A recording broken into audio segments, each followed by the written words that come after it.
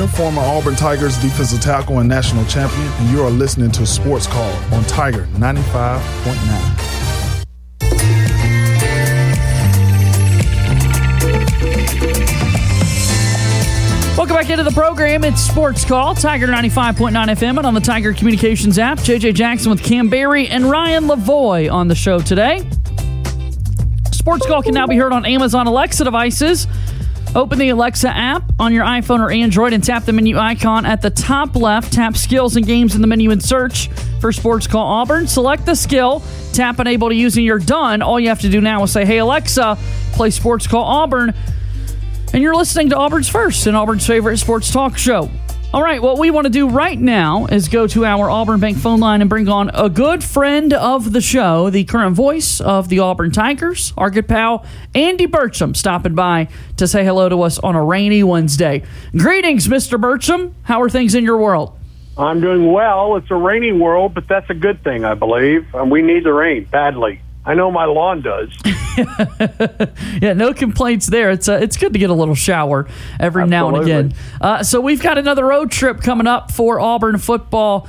They take on Ole Miss on Saturday, and obviously the game on Saturday did not go in favor of the Tigers. Not too many bright spots from that one. But after seeing 5 consecutive home games in front of Jordan-Hare Stadium, was it a bit of a nice feeling to broadcast from a different vantage point, Andy, to see a different stadium, to see a different venue, to get the travel element back involved in what you do?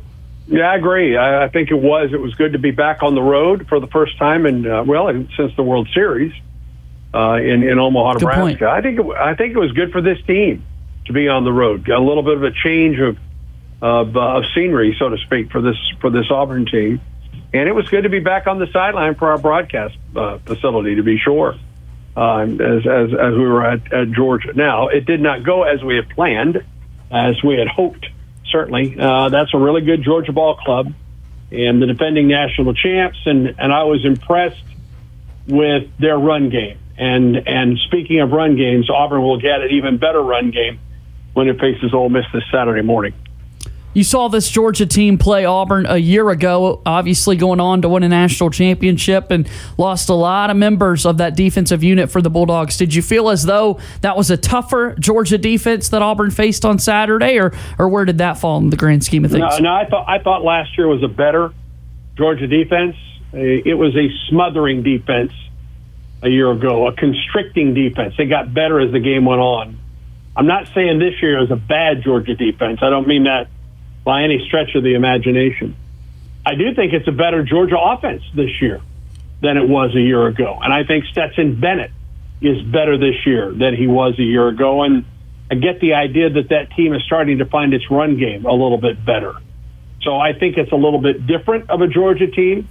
I don't know if it's quite as good as it was a year ago. It doesn't mean they won't win a national championship. I was impressed with the Georgia team. They have a good kicking game. And it'll be very, very interesting to see how that team fares the rest of the season with tests from Kentucky and tests from and Tennessee all still coming up. They still have the Florida game, and then in all I don't know who it is going to be in the SEC championship game. It could be the team that Auburn faces this Saturday that could be there. Both of these, there are a couple undefeated teams in the SEC West, and Auburn still has both of those teams on the road before the end of this season. And we're talking about road games, Andy, and I want to talk about some of these road environments that you've called in and that these players have to play. And obviously Georgia, well known to have a good environment. Ole Miss has been kind of struggling to keep fans in their stands for the entirety of games, and that's not a unique problem to just Ole Miss. Several programs experience that now and again, but the difference here is Ole Miss obviously has played a lot of great football. So what about Auburn going to an 11 a.m. kickoff on the road versus, say, if they were going to a road game in the afternoon or especially at night? I know it's still going to be a tough environment, but just kind of compare those atmospheres as you've seen it, those 11 a.m. atmospheres versus night atmospheres. Well, let's just compare the stadiums themselves. I mean, Auburn played in one of the bigger venues in the Southeastern Conference last week in that 2:30 start at Sanford Stadium in Athens. Ole Miss is a smaller stadium. It seats fewer folks. And it's an 11 o'clock game, so it's less time to be in the Grove for Ole Miss and their fans. I don't think the atmosphere is going to be a problem, though, for Ole Miss come this Saturday. I mean, this team's number 9 in the country. It has a 13-game home winning streak. It is 6-0 overall, 2-0 in the SEC. And they've got an Auburn team coming in that's a bit wounded.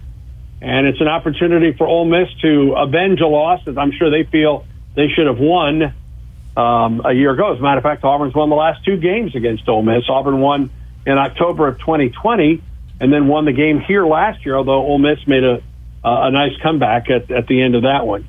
I don't think atmosphere is going to be a problem at Vaught-Hemingway Stadium on Saturday. Now, it's an 11 o'clock game, and that is a factor, guys. There's just no question. It's a factor at Jordan-Hare Stadium. It's a factor anywhere you go. I mean, it's early. But, you know, the old adage is an 11 o'clock game is better for the road team than it is for the home team because it probably takes a little bit away from the atmosphere on the day and how raucous it is, at least early in the game. And for Auburn, they're not sitting around the hotel all day. I mean, they're getting up early and getting on the bus and making that 40-minute ride down from Tupelo to Oxford and getting ready for an 11 o'clock start. And, Andy, as you alluded to, this Auburn team was able to beat Ole Miss last year in Jordan-Hare Stadium. Also beat them in 2020. It's something Lane Kiffin talked about today in his SEC teleconference. But as you see it, what can Auburn do? What matchups are you looking forward to in this game as Auburn tries to maintain the success they have had against Ole Miss? Obviously, with the background that Auburn has been a way different team this year than they were at that point last year, while Ole Miss continues to be a really quality team again this year. Well, here's what stands out about this Ole Miss, especially on offense right now.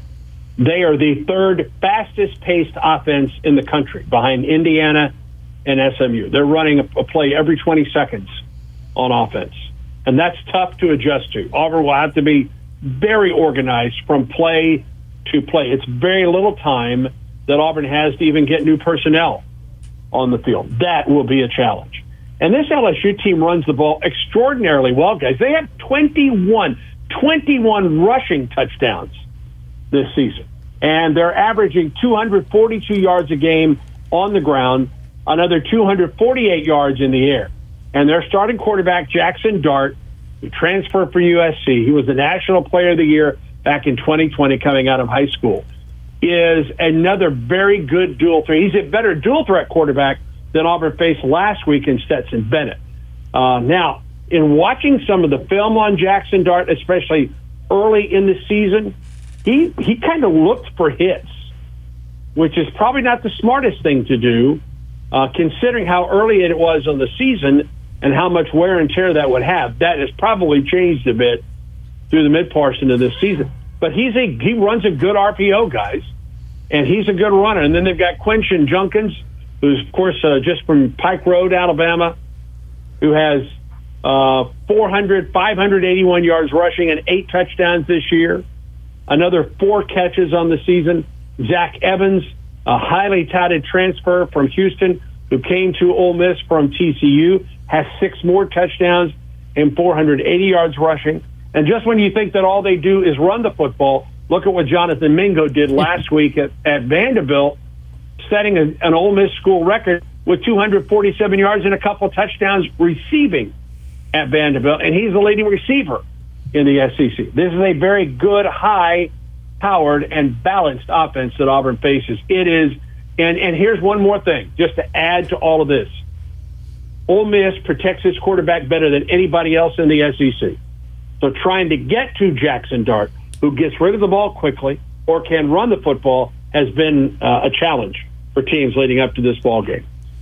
We're talking with Andy Burcham, the voice of the Auburn Tigers. Auburn takes on Ole Miss on Saturday, 11 a.m. kickoff. You can listen to the game on FM Talk 93.9. Talking about this game in more detail, Andy, Auburn, 6 consecutive wins against the Rebels. They've won 11 of 13 in this series stretch. And in many of those outings, they've kept Ole Miss, that offense that we're talking about, down 20 points or fewer in a lot of those outings in the Auburn and Ole Miss series history over the last few years. Defensively, what are you seeing from this Ole Miss unit, and what can Auburn do to put their offense in the best chance to succeed?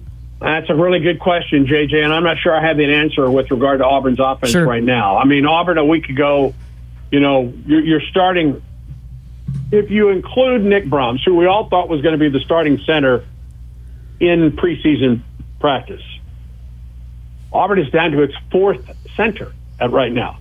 Nick Brahms did not play for Auburn this season. Tate Johnson started and was injured. Jalil Urban has played, and now Brandon Council is Auburn's starting center. That's four different guys at center than you thought would be at the start of the season. And as a result, you've kind of had to move guys around. Cam Stutz started the year at right guard. He's moved to left guard. By the way, I think he's had a really good season. Yeah. And has played well for Auburn. Killian Zier has been Auburn's rock on the left tackle spot.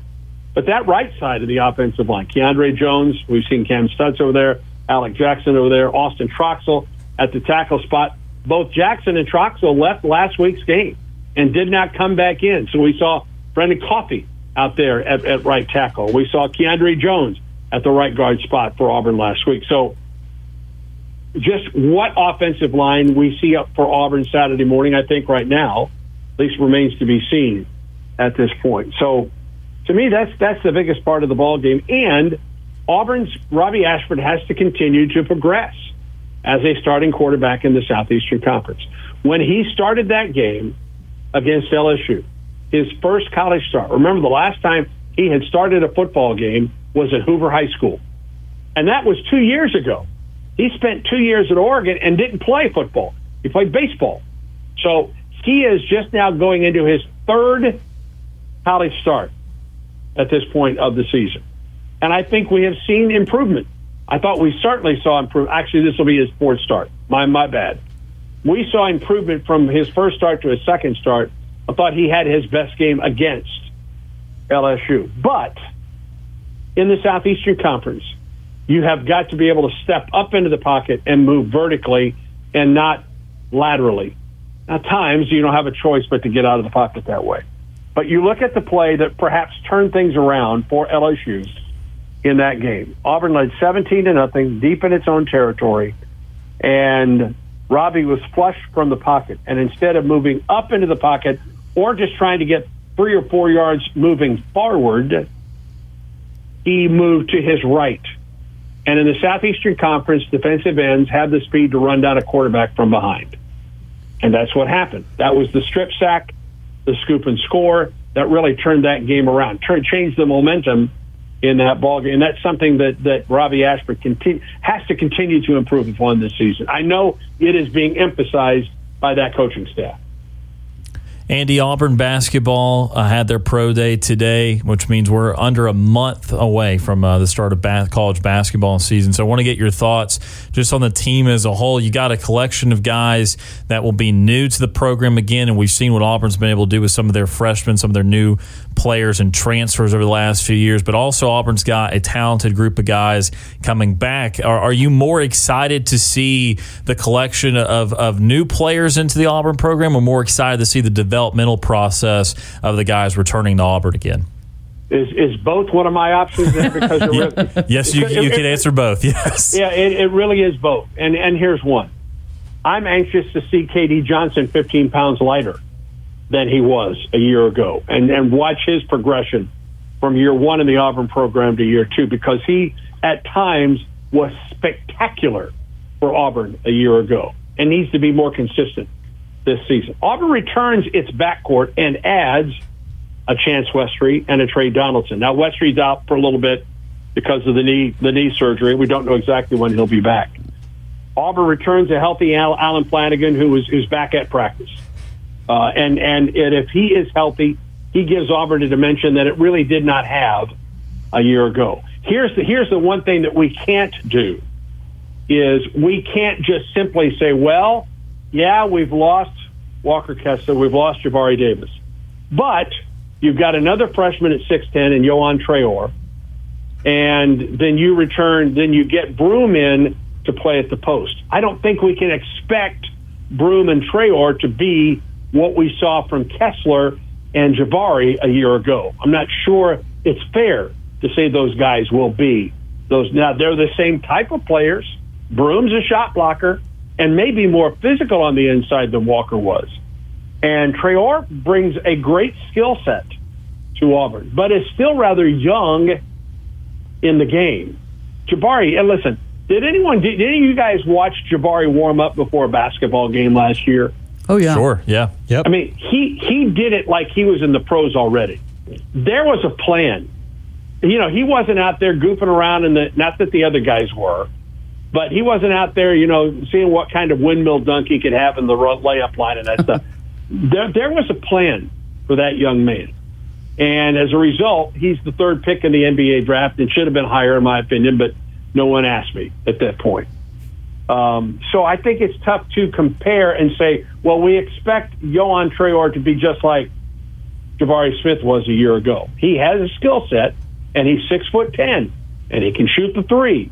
Is he going to be that kind of player immediately like Jabari was? Listen, Bruce Pearl said of Jabari Smith last year, every game he knew he had the best player on the floor, and he's never had that in his career as a head coach. And it was a true freshman that he was talking about. I don't know if he can say that this year about the same guy game in and game out. But I'm excited. Guys, I'm excited about what we see from this team early on. I like the group that comes back from a year ago. Chris Moore is much more healthy. He was dealing with knee trouble all last year. He had that worked on in the offseason, and he is a more healthy basketball player. He will help Auburn coming off the bench. I think Jalen Williams takes a step forward for Auburn this year, working whether it's the 3, the 4, or the 5. He has the ability, especially to run at that 4 and the 5. And then, you know, K.D. Johnson is back, and Wendell is back, and Zepp is back, and they get freshmen that can help them as well. So it will be a little bit of a different team this year than it was a year ago, but I think it's a team to be very, very excited about, and a team that will probably be picked 4th or 5th in the SEC. And that SEC championship team from a year ago, remember, was picked 4th in the preseason. Should be interesting to follow. 26 days away from that first game of the season on November 7th against George Mason, which coincides with my birthday. So that's a fun little tidbit there to add. Yeah, how about that? Starting off the basketball season on my birthday. Pretty cool stuff. That is pretty cool. Aside from your vocals and the vocals of Brad Law combined tomorrow night for Tiger Talk, why should folks be tuned in, Andy? We will talk Auburn soccer with Tigers coach Karen Hopper. They're coming off their best weekend in the SEC this season and getting ready for a very tough match on the road at Texas A&M. We will talk, of course, with Auburn head coach Brian Harsin as the Tigers get ready for Ole Miss. And we will talk with one of those guys that's going back to his home state, the always entertaining Derek Hall. Didn't know this until today. Derek Hall was born 4 months early. He was born at 2 pounds 1 ounce. Wow. And they didn't know if he was going to live. It's an amazing story. I mean, looking at him right now on the verge of an NFL career, but he almost didn't make it. And part of his platform right now, part of what he is doing with his NIL platform is helping families with premature babies. So we talk about that with Derek Hall on sports or on Tiger Talk tomorrow night. Absolutely. Can't wait to hear it on FM Talk 93.9 and there on the Auburn Tigers app, the Auburn Sports Network. Andy, thanks so much for the time as always. It's good catching up with you, my friend. My pleasure, guys. Have a great day. War Eagle.